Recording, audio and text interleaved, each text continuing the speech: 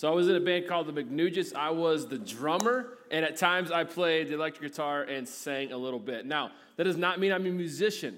That just means I was in a really bad band in high school, and I happened to be one of the guitar players. So anyway, guys, we're going to be starting a new series tonight on real relationships, and I'm going to be diving into a topic that might seem a bit interesting. I'm going to talk about parenting. So I recognize that there are a lot of us in the room today who are not parents. So just hang with us, because I think if God graces you with children someday down the road, maybe these will be some great tools you can put in your toolbox, and they can just be a few bricks in the foundation for what it looks like to be a godly parent. And if you have a big problem with the topic I'm teaching on tonight, please email Pastor Sam, because he assigned it to me. So, but anyway, I'm gonna just introduce myself again. My name's Isaiah. I have a wife, Amy, and 3 boys. I got a picture just to show you my crew. This is my family, so I have the privilege of being parents to 3 boys. So on the right, my right is Noah. He's 15. He'll be a sophomore at Wausau East this upcoming fall. There next to him is my wife, Amy. We've been married 16 years this June. Titus is in the middle. He's 10. He's full of energy. And then on the far left there is my middle son, Elijah. He's 13. He's going into 7th grade. So my boys are bigger than I am now, which is a little bit scary to me, but I always try to let them know that I can always take them down, because that's what a good dad does, right? So anyway, let's dive into our talk for the night. Now, here's the thing about parenting. Parenting is full of adventure. There's surprises along the way, and you have an expectation of what you think parenting might be. But once you dive into parenting and you have your first child and then your second and then, in my case, your third, there's so many adventures you never thought would even be real in your life. So I like to think of it this way. I like to think of parenting much like the Lewis and Clark expedition. If you're familiar with Lewis and Clark, in 1805, they were tasked with the journey and the expedition of discovering the Northwest Territory, and as well as the Louisiana Purchase. Now, when they set off on their journey, they ran into something that they could not have imagined, did not plan for. In their quest to discover the northwest part of the United States, discover this region, they ran into what we know now as the Rocky Mountains. Now, they thought they could just sail on the Mississippi all the way west and have no issues at all, but of course that was not to be the case. And nothing could have prepared them for what they were about to encounter in the area of the Rocky Mountains. They were in for a very difficult journey. And the mountains that they saw, it just totally depleted their resources. But through all of this, they led their team through this most challenging part of their journey. During their course through the mountains, they encountered some very imposing obstructions. It would test their patience, it would test their fortitude, and it would test their intellect. Additionally, these challenges would also render them hungry, sleep-deprived, devoid of connection and community, and wondering at what point does the journey become easier. Now, as a parent, I resonate with that, because at times, as a parent, you're tired and you're hungry and you just want to find some kind of adult connection because you've had enough of talking to your 3-year-old that day and wondering at what point does the journey become easier. Well, I now have kids outside of diapers, and it's still a little bit hard. It's just a different kind of hard. Or we shift back to the Lewis and Clark team. At some point, they were even wondering, is the journey even worth it? And for the sake of everyone on the expedition, thankfully, they ran into some Native Americans who helped them along their journey. They provided encouragement, they provided education and nourishment for the journey. And without these Native Americans helping them along the way, they no doubt would not have survived that trip. So for 3 months, they received this from the Native Americans. They would journey through the Rocky Mountains and had perseverance, resiliency. There were good days, bad days, tiring days, hungry days, doubtful days. But at the end, Lewis and Clark discovered what was on the other side of the mountains. Eventually, they discovered the Pacific. In many ways, parenting is a lot like embarking on a cross-country journey where you have no idea what to expect, what you might encounter. Nor do you fully realize the enormity of the journey of parenting. In many ways, parents are just like Lewis and Clark. As I said, there's good days, bad days, tiring days, doubtful days, wondering am I even going to make this parenting thing alive? And can I keep the 3 kids I'm responsible for alive through this entire time? Because that's a challenge even of itself. But as you continue to lead, as you continue to pour in to your children, you realize, you start to understand, this is bigger than just the here and the now, these 18 or so years that your children are under your authority. This is much bigger, much larger, leading into their future. Because really the ultimate goal of parenting is training and teaching our kids to look more like Jesus. So this is formative for what their whole life may be like.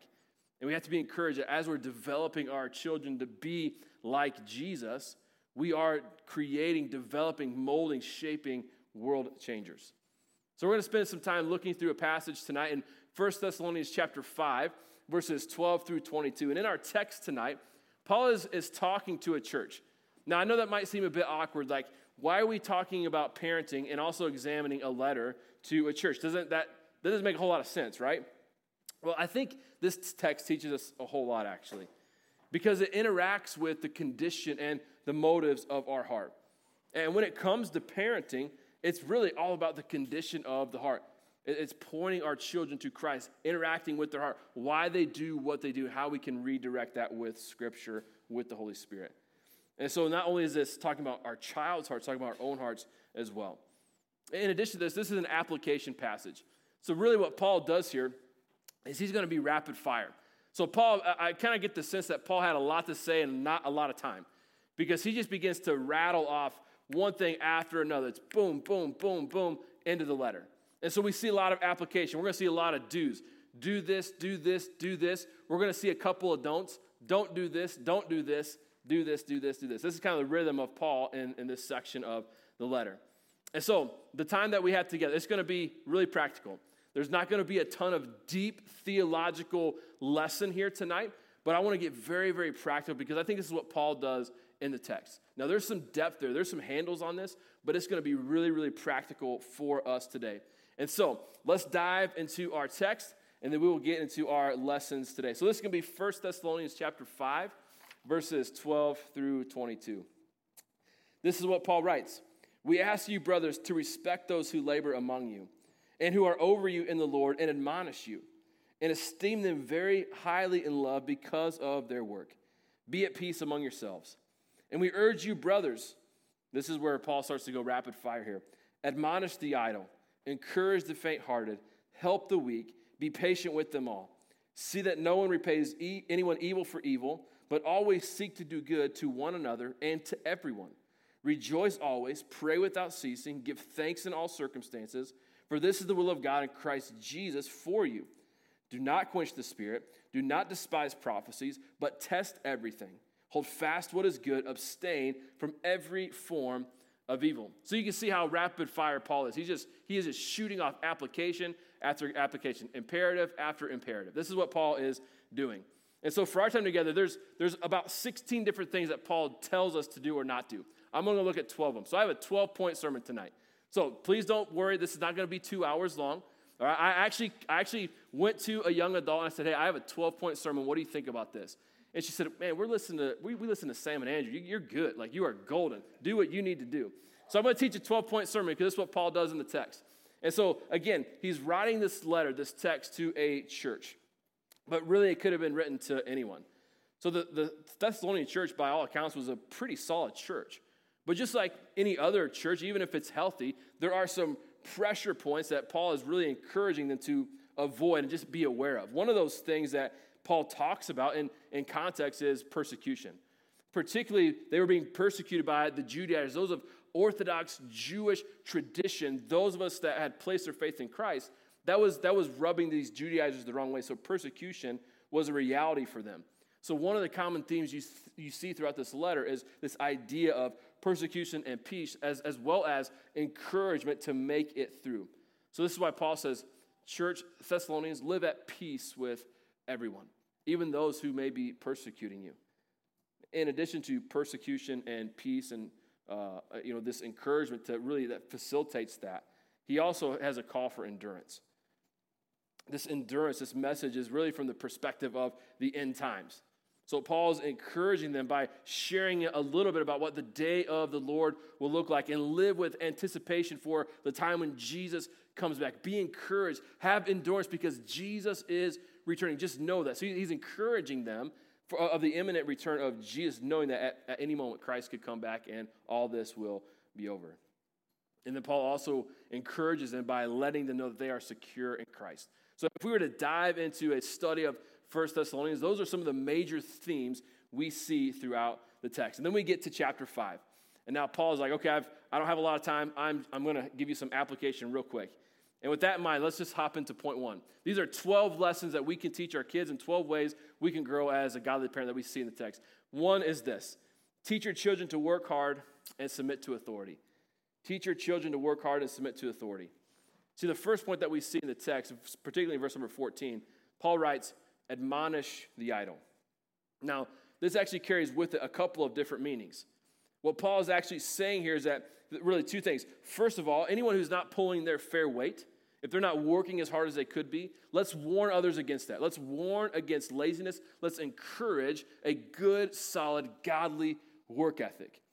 In addition to that, not only does idle mean laziness or guarding against laziness, it also means to not be unruly or insubordinate. So so Paul is teaching this church to hold one another accountable, to be hard workers, and also submit to authority. I think that's a great lesson to teach our kids, especially for my situation, 3 boys. I want to teach my boys to be hard workers. I think it's a great lesson to teach all of our kids. Because if our children desire to make good names for themselves and have an honorable reputation, then they must be children who are going to work hard and also submit to the authority that's over them. Now, first, it's submitting to the authority of mom and dad. Because I think if we can teach our children to submit to the authority of mom and dad, then they may be trained to have respect for coaches and teachers and advisors and supervisors of some kind later on in life. So at a very early age, I think it's so wise for us to teach our children. We want to work as hard as we can. We want to work unto the Lord. And we want to submit ourselves to the authority that is over us, because this is the way God has designed it. Mom and dad have authority over child. Employee has authority with a supervisor. That we teach them these different authoritarian structures so that they can submit and honor those authorities well. I think that's critical for children. So Paul says, admonish the idle. Teach our children to work hard and submit to authority. The next point that we have, the next lesson we want to teach our kids is this. Encourage them to grow in their walk with Christ. Encourage them to walk with Christ more and more closely every single day. Paul says, encourage the faint-hearted. That's what he writes to the church. Keep in mind, Paul is writing to a congregation where persecution would have been a reality for them. The pressure to renounce their faith and just walk away altogether to preserve life, that would have been a reality for them. So Paul is encouraging this church, encourage one another, encourage the faint-hearted, walk closer and closer to Christ. Stay strong in the faith. It's such a critical lesson to teach our kids. Walk closer and closer to the Lord. What a great lesson. Because one of the things you quickly realize as a parent, especially the older your child gets, is there are going to be things that just bombard their hearts to lead them away from the faith in Christ. There are spiritual missiles that are fired at their heart every single day. It could be friend groups, it could be teachers, it could be books that they're reading. For my kids, it's YouTubers or podcasts or specific games. There are so many things that will just try to attempt to derail their faith. There's no shortage of that. And as parents, it's our responsibility to continue to share the power of the gospel with our kids, to allow them and facilitate growth in their walk with Christ. In addition to you or your spouse doing this or other family members, I think it's having other individuals, maybe it's a G180 leader or a teacher or a coach, come around them and be a positive influence for them. Share faith lessons with them. I was reminded the importance of this just the other day when I showed you a picture of my oldest son, Noah, who's will be a sophomore this upcoming year at Wausau East, and he plays football. He loves to play football, so he's in the gym every day. He's got a great relationship with the coaches, and the head varsity coach saw Noah in the hallway and was like, "Hey, Noah, great to have you on the team. So glad you're a part of this." And he's like, "Hey, by the way, you never told me that your dad was a pastor at Highland and your mom works there as well." So my wife works at Highland as well as the accountant. And he's like, "You got to tell me stuff like this, man. We are brothers in Christ, and brothers in Christ have to stick together." And by the way, Noah, we have an FCA program. I think you need to be a part of that. Now, that was really cool because Noah came, I picked him up from practice, and he was just excited. I'm like, man, what's going on, man? You got a smile on your face. He's like, Dad, you got to listen to what the coach told me today. Like, he knows that we're believers, like brothers got to stick together. We got to have a brotherhood in Christ. Now, what happened in that moment is my son took a step closer to Jesus that day. His faith was re-energized. Had nothing to do with me. But there was a man in his life that was willing to speak faith into him, and it drew him closer to Jesus. I think fostering those communities for our kids where they can grow in their walk with Christ is critical. And again, that's just one example. There are other examples that I could speak of where people just poured into him. But it's putting them in places where they can be encouraged, particularly when they are faint-hearted, as Paul says here. So we want to teach our kids to grow closer in their walk with Christ. Let's move on to lesson number 3. Let's support our kids through weaknesses. That's lesson number 3. Support your kids through weaknesses. Again, Paul shares with this group to help the weak. Again, it's double meaning here. Because not only is it implying those who are physically weak, but those who are also spiritually weak. You know, when they saw someone struggling in their faith, they were mandated to help one another. And the same is true with our kids. We must support them through their weaknesses. Here's the reality. This is hard for me as a dad, but our children are going to have weaknesses in their life. There's going to be certain proclivities that they have towards certain sinful behaviors. Now, as a believer, as a follower of Christ, and as their father, I cannot affirm the sinful choices that they make. But I want to be there to support them through it, help them through it, lead them through it. I want to be the type of person that if my child makes a bad choice, which has happened in the past, they're not scared to tell me. I think we need to be parents where we can be safe spots for our children to land. And that takes a concerted effort of building a relationship of trust and safety. Because if we can't be a safe spot for our kids to land when they make a bad choice, they're going to land somewhere else. And we want to make sure that that's a safe spot for them. That's the support I'm talking about. It's looking at them and saying, hey, you know what? I don't agree with this lifestyle. Here's what Scripture says about where we're going. But here's how we can move past this. How can I help you overcome this issue? You know, who do we need to talk to? Is there a G180 leader, again, talking about my specific context, is there a G180 leader that can come around you? Is there another man that can build into you? Let's move through this by looking at what Scripture says and moving past this in a godly way. That's supporting them through it. As parents, we want to be a place of stability and support for our kids when they are weak. And that's going to happen at some point. And I feel like this really leads to point number 4 really well. To be patient with your kids. Be patient. I think that's critical. Now, this may be the toughest imperative to obey because it's easy to be patient when our kids are faithful and strong. That's super easy. But it's much harder when they are weak and maybe unfaithful to the Lord. You know, Paul had ministered to enough people, enough church people, to know that patience is required for the job, especially for the one who is doing the ministering. We have to have patience. I think it's also required in parenting. Because here's the reality. At various times, your kids are going to push every single button you have, and they will test every last ounce of energy that you possess as well as your patience. They will zap it in the blink of an eye if you're not careful. Mark my words. And you will not have the mental fortitude to have patience when those moments arrive if you've not been praying for it in advance. Because when your buttons are being pushed and your patience is running low, that's when the snaps begin to happen and the angry outbursts begin to occur because patience has not been there. So we need to be asking for patience prior to those moments because they will inevitably come. Here's the reason I think this virtue is so important, whether you're a church member or you're a parent. Because this it completely reflects the heart of God. Think about the patience of God towards us. You know, God has displayed his love and patience towards us when we were at our very worst. Think about our moments of rebellion. Maybe the secret things that no one else knows about, just you and the Lord. And think about the patience that God has extended towards us. Think about the nation of Israel. Man, it's a cycle of patience and rebellion and God bringing judgment and God restoring them. And then this whole cycle starts over again for like forever. Like that's the nation of Israel. But God's patience was manifest all throughout. His patience is reflected all throughout Scripture. So if God is going to extend that patience and model that for us, let's model that for our children as well. And while these 4 are directed at those who are hurting, you'll notice that the next couple have to do with those that maybe they've hurt. So let's just dive into this. This is lesson number 5. Let's teach our kids to do good even when it's hard. Teach our kids to do good even when it's hard. Now, in the context of this church, Paul is teaching them that vengeance only belongs to the Lord. Therefore, when someone hurts you or sins against you, don't seek vengeance. Now, this is going to be critical in the hearts of our children as well. Because, I mean, what's like the most popular superhero series out there right now? It's the Marvel Cinematic Universe, right? It's all based on people taking revenge for something that happened, right? And our kids are buying into this. So what happens is, we say, well, Tony Stark, man, he got upset. He just put some Iron Man suits on and he blew people away.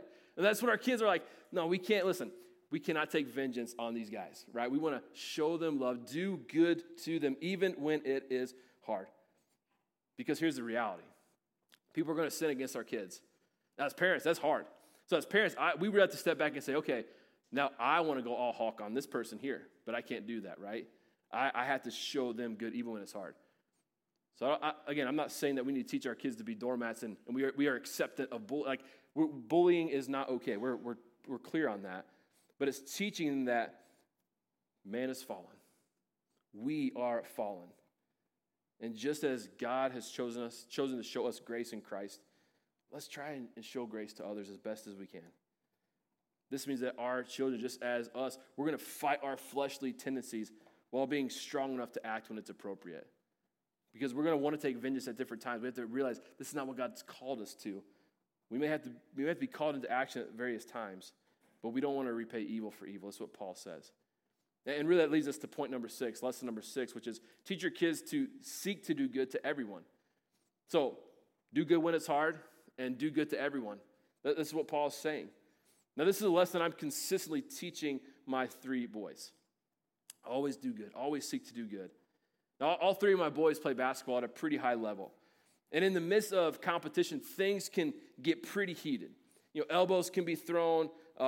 People are being pushed down. Your calls from the referee don't go your way. That all just kind of builds some angst in your life. And I've seen each of my 3 boys. Now, my youngest son's Titus. He played 4th grade ball. I saw the intensity as a 4th grader as much as I've seen it as my son who was playing JV ball last year. Like, it was just intense. And anytime I see, like, this vengeful side come out in them, that never really sits well with me. I want them to do good even when it's hard. So after a game, I see this. I have a post-game conversation. I always have a follow-up. I'm not degrading. I just like to talk about, hey, what happened during that play? So we talk about the platform that they have. Because I say, bud, you have 100 people or more watching what you're doing right now. I always talk about who you really play for. Your jersey might say Wausau East, but that's not who you really play for. You understand that, right? You're representing something much greater than the city of Wausau. Let's talk about that for a second. And I want you to do good when it's hard. I know you want to push that kid back, but let's restrain ourselves. Let's do good even when it's hard. I want to show them to show grace to others even when it's hard. Now, that becomes a lot easier when my heart is fixed on Christ and when my children's hearts are fixed on Christ. But I want to teach them to do well. Now, you'll notice the first 6 that we just mentioned has everything to do with how they're interacting with other people. This is how you interact with others. Right? The first 6, do good to everyone, seek to show grace to everyone, don't repay evil for evil. We see they're all geared towards other people. The next 3 that Paul lists in the text is totally internal. This is how they're kind of working through some things internally. This kind of leads to point number 7, which is teach your kids to be joyful. This has everything to do with what's happening inside of their heart. And I really love this part of the text. Paul says, rejoice always. It's simple. It's straightforward. It's easy to understand. It can be really difficult to apply, but it's the concept is very, very simple. But, as parents, we have to understand there's going to be a couple things that happen to our children's heart. 2 things. The world will do everything it can to rip the joy of the Lord from their heart and replace that with something else. Those are the 2 things that's going to it's just going to happen. I'm going to rip the joy from the Lord away, replace it with something else. So we want to teach our kids to have joy in the Lord. And so you're thinking, well, that's great. That's great, Isaiah. We want to teach our kids to have joy, but how do we practically do that? How do we teach someone to have joy in the Lord? Well, I think there are really 3 things that we can do to teach our kids to have joy in the Lord and even ourselves. First visit, we want to teach them to celebrate with others. Teach them to celebrate with others. What selfless Christian joy looks like is seeing the good fortune of others and celebrating with them. Have you ever had a situation where it's good happening to someone else? You thought, man, that just really kind of makes me mad. I can't believe they're succeeding. I think if we're all honest, we've had at least a level of that in our own heart. If I'm truly honest, I've definitely had that. I can't believe they're succeeding. But what would it be if I would just celebrate with them? God has shown favor in this area of their life. He's given them good gifts. I'm going to celebrate with them. That brings joy into our life. So replacing the bitterness and the anger or whatever emotion we feel, let's celebrate with them. I think that brings joy to our life. I think the second thing we can do is surround them with other believers. Again, I mentioned G180 leaders or any number of people that are walking with Christ can pour joy into them. Those who are joyful in their salvation of Christ tend to exude a contagious joy, and it motivates other people, and it will definitely motivate our kids. Now, this doesn't mean that all the friends our children choose were going to be believers. In fact, some of them are not going to be believers. But we have to have people who will share Christian joy in their life, much like the football coach did with my son, Noah. It totally changed his trajectory for that day. So I want to surround them with other believers. And I think the third thing we can do is just laugh. Just laugh. Can I just give everyone a piece of advice? Don't take yourself too seriously. Like, laugh a little bit. Have some fun with your kids when that time comes. One of my favorite memories that I had with my boys is when we were playing PlayStation 4. We were playing a game called Gang Beasts. Anyone ever played Gang Beasts before? A few of us. Man, I love that game so much. Now listen, the first time I played this game, this was maybe a year ago. So if you're not familiar, Gang Beasts is kind of like a WWE Royal Rumble or Super Smash Bros. So you're trying to throw people out of the arena, and the idea is to be the last man standing. But with Gang Beasts, you're not a human. You're like this. Remember, so if you go to a used car lot, the big inflatable guy that's kind of blowing in the wind, that's who you are. But you're trying to throw other people out of the arena. So there's four of us playing, and we're kind of attacking each other, and we're just trying to throw. Now listen, I laughed I had tears streaming down I was laughing so hard that I was crying. My boys were laughing so hard. It was one of the best memories that I have with my boys. We talk about it even to this day. Gang Beasts was so awesome. I think we need to teach our kids to laugh, find some joy. Those are gifts of God that we can use to bring joy in our hearts. And most important, I think we need to teach our children that joy is rooted ultimately, supremely in Christ. Happiness is totally circumstantial. It's built totally on circumstance. Joy is rooted in Christ. It's internal. It's flowing from His presence, from His Spirit living in us. So I want to teach them to find fulfillment, true joy in Jesus. And that's only found in Christ. So Paul says, hey, Thessalonian church, it's tough. It's hard. Rejoice always. Then Paul goes on to tell the second thing about internally, kind of living life well. And that's our eighth lesson is this. Teach your kids to pray. Teach your kids to pray. Paul says pray without ceasing. Don't stop praying. That's what Paul says. Meaning we are to be a people that make it a habit of calling out to God in prayer. Let's call to God in prayer. Prayer is not something that we should be doing when times are tough or when we gather to eat. I mean, we want to pray in both of those moments. But we want to be marked as a people that is a lifestyle for us. Prayer is a worship act every single day for us, where we are speaking to God as if everything depends on Him, because in reality it does. It depends on God. It's a great lesson to teach our children, to have complete dependence on God. And I think when we teach our kids to pray, that's exactly what we teach our children. That if you want to have success in life, it's not measured by worldly standards, money in the bank, the promotion, the title you have, the initials after your name. That's not what defines success. It is, are you depending on Christ? Are you walking close with Him? And prayer teaches them to have complete dependence on Christ. It's not relying on their own willpower, but on the power of powers, Jesus. It's teaching that it's also a discipline, that prayer is not easy. Prayer can be quite difficult. Now, I understand that people are spiritually gifted to pray, and they do that really, really well. But even that, because of our sinful nature, there are times we want to pull away from that gift.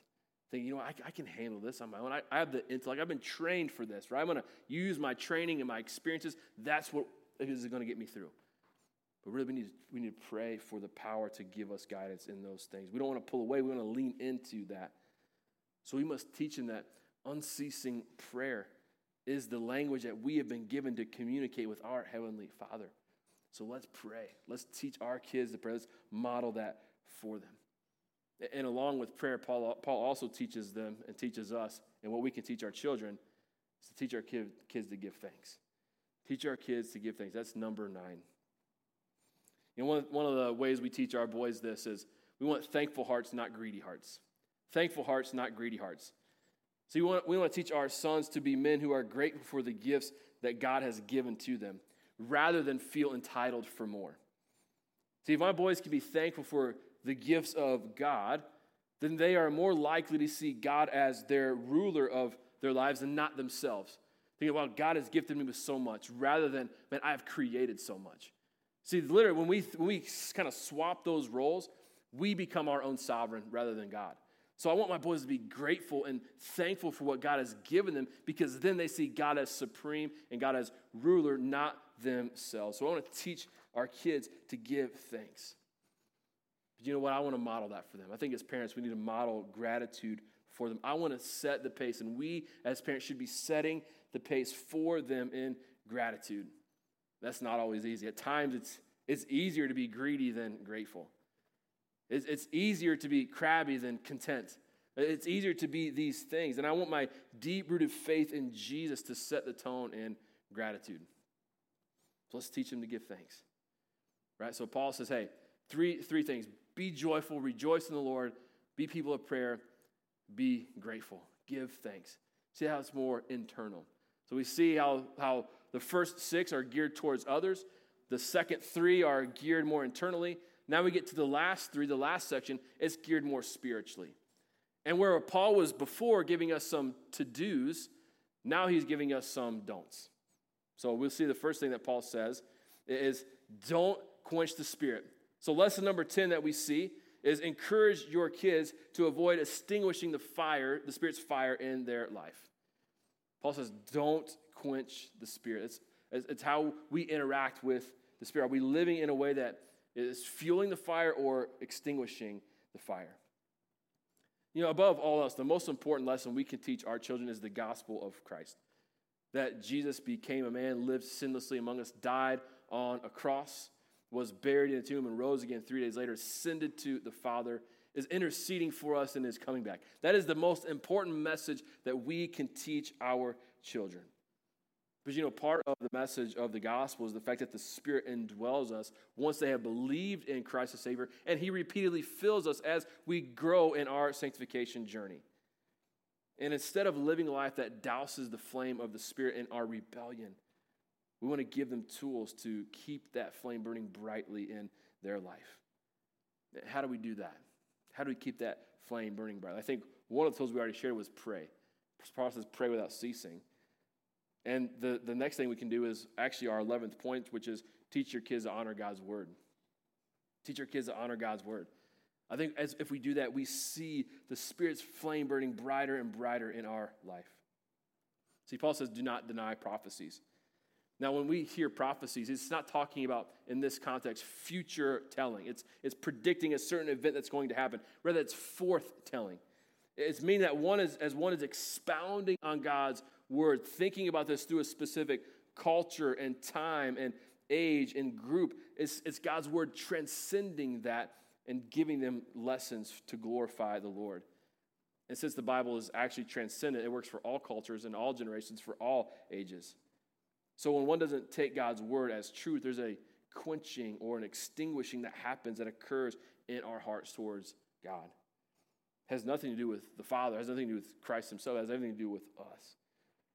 So we want to teach our kids to continue to kindle that passion for Christ. Take God's word seriously, honor it, treasure it, be people of prayer. And if we are praying, we're growing, we're not extinguishing the Spirit's fire, but we're cultivating that, we're allowing the fuel to grow in our heart, that allows us to do point number 12 really well. Point number 12 is this: teach your kids to run from evil. What did Paul say? Avoid evil. That was the last thing he says in our text that we read tonight. Avoid evil. This is essentially what Paul says. He says we don't despise prophecies. We're going to be praying. We're going to avoid evil. Because whether we're thinking about this at this point of our life journey or not, we know that there's an enemy that stands in direct opposition to what we believe and what we find valuable. So if we believe something to be down, he'll say it's up. If we think it's up and we believe it's up, he says it's down. If we believe it to be blue, he says it's the opposite of what blue is. Like it's direct opposition of what we believe, what we find valuable according to Scripture. He stands in opposition to that. And that enemy would love nothing else than to impact the next generation away from Christ. That's our kids. That's the next generation. So it's paramount that we teach them to run from evil. I'm reminded of Joseph when I think of this, the story of Joseph as he was in Potiphar's house. Potiphar's wife seduced him to try and sleep with him, and he ran as fast and as far as he could. Now, he still ended up in prison unjustly, but God used that, rose him to prominence in the land of Egypt, and he saved his family, saved the nation, essentially. So Joseph was blessed by God. He ran from evil. He as fast and as far as he could go. We want to teach our kids to do the same thing. We want to reflect the love of God to others by living a life that says, I'm not turning towards evil, I'm turning towards Christ. But what happens when our kids do choose evil? What happens when they do make sinful choices, or we make sinful choices? Because they're going to. It's going to happen. I think we can do a couple things. Let me just encourage us to do a couple things when our children make sinful choices. Number one is keep the welcome mat out. Keep the welcome mat out. What I mean by that is let your children know that no matter what choices they make, it doesn't change how you love them. We want our children to know that no matter what choice they choose to do and the freedom that they choose to exercise, they always have the freedom and permission to share hard things with mom and dad. So let's keep the welcome mat out, which leads to my second point. Don't overreact. Don't overreact. The more we overact as parents, the less likely our children will want to share hard things with us. You know, in times when they're sharing a hard truth, I think it's best just to listen, gently respond, and then compassionately enter to where they are. Yes, we're going to have to discipline them. We might have to exercise some parameters in their life. That's not an overreaction. That's wisdom. We want to do that when that is necessary. We're not going to affirm the sin in their life. We're going to try and lead them through that, but we're not going to overreact. See, an overreaction would be an angry outburst, or it would be shaming, or it would be using fear to motivate change. These don't provide long-term effects. It's like cutting the grass. That's what that is. So I cut the grass today. What happens next Monday? I have to cut the grass again. When we try to motivate change through behaviorism, we have to cut the grass over and over. We have to pluck that up at the root. If I take the roots up of my grass today, what happens next week? I still don't have any grass. That's the heart of the issue. We're uprooting things in our heart. That's what we want to do with our children. And one of the best examples that I have of this is my own childhood, my dad. Now, my dad is an opposing figure. He's taller than I am. He's bigger than I am. He's more authoritative than I am. So as a teenager, I was a bit terrified of my dad when I made a mistake. Not his own fault. That's just his own personality. He's a supervisor. He's been leading in a factory for almost 3 decades. Like, he knows how to lead people, and he knows how to scare people. I was terrified of my dad. But in this moment, when I was 16 years old, I was leaving basketball practice, and I had my friend Cody with me.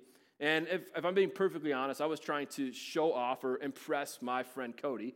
So I was flying down the driveway of the parking lot of the school, and there was a turn that kind of led to the highway, 421, which I took to get home and drop Cody off as well. So I was making the turn onto the highway. The back end of my dad's truck that I was driving swung around and crashed into the curb. And we kind of jostled around, ended up on top of the curb. Everything seemed fine. I actually didn't get out and inspect anything. And then I just got in the truck and started driving home. Well, about a minute later, Cody looks out the side mirror, and he says, "Isaiah, you got something white sticking out of your tire, bro. You got to check this out." And so what happened was when I hit the curb, the rim struck the concrete, and it ripped it back a little bit. So maybe 6 or 7 inches, 8 inches was sticking out. So when I was driving down, it was like something was sticking out of my tire like this. And so this must have been God's grace. No air was let out of the tire. When I got to my buddy's house to actually change it, then all the air was removed from it. But we made it home on a full air tire. It was pretty crazy. And so I'm terrified to tell my dad this because this is his truck. He's graciously let me drive it for my purposes. And now I got to tell him that I wrecked it, and I'm going to have to take care of this rim. And so this was a Saturday. So Sunday morning, he was at work. Sunday morning, I see him. He's getting ready. He's putting his tie on. I went to a church where he had to wear a tie. And I go up to him. I say, Dad, I got something to tell you. Like, I just want to be straightforward. I'm sweating. I'm like hyperventilating a little bit. But I just got to tell you, Dad, I wrecked your truck. The rim is totaled. And I know you're going to see it, so I'm just going to be straightforward. I'm just going to tell you. That's exactly what I thought. Like, what's going to happen next? Because I just told this to my dad. Here's what my dad did. He started crying. Not because he was upset. He started crying. He grabbed me in a big bear hug and said, thanks for telling me I love you, Isaiah. That's how he responded. Like, that was the last way I thought he would respond. I thought the hammer was coming down. I was grounded forever. Like, that's what I thought. That is not what my dad did. What did my dad do? He kept the welcome mat out, didn't he? He gave me permission to share hard things. He gave me permission to share, this is super scary, but I'm going to share this anyway. He didn't overreact, and he welcomed me. And now, there were some consequences. I was grounded from the truck. It was just, right? I had to pay for a new rim. That was just. But how he responded, I'll never, ever, ever forget that. And I want to leave my boys the same way. Now, I know 12 points is quite the list. So let's recap. Then I'm going to pray, and you guys, I think, are dismissed. You'll be dismissed to small groups. Let's recap. So 12 points on growing as a godly parent. Teach your children to be hard workers and submit to authority. Encourage your children to grow in their walk with Christ. Support your kids through their weaknesses. Be patient with your kids. Teach your kids to do good even when it's hard. Teach your kids to always do good to everyone. Teach your kids to be joyful. Teach your kids to pray. Teach your kids to give thanks. Encourage your kids to avoid extinguishing the Spirit's fire in their life. Teach your kids to honor God's word. And teach your kids to run from evil. Let me pray for us. Lord, so thankful for your word. God, it's so gracious of you to entrust this book to us to be able to live in a way that glorifies you. I pray that we do that well. And Lord, I know that most of us in the room may not be parents, but I pray these are just a few tools that we can put in our toolbox for later and grow as godly parents. And for those of us that are parents in the room, God, I pray that me personally, I just pray that I live this well. I'm so grateful how simple Paul made this. May I exercise this well in my own family, and may we all do that collectively here today. May we raise the next generation to love you. We ask this in the name of Jesus. Amen.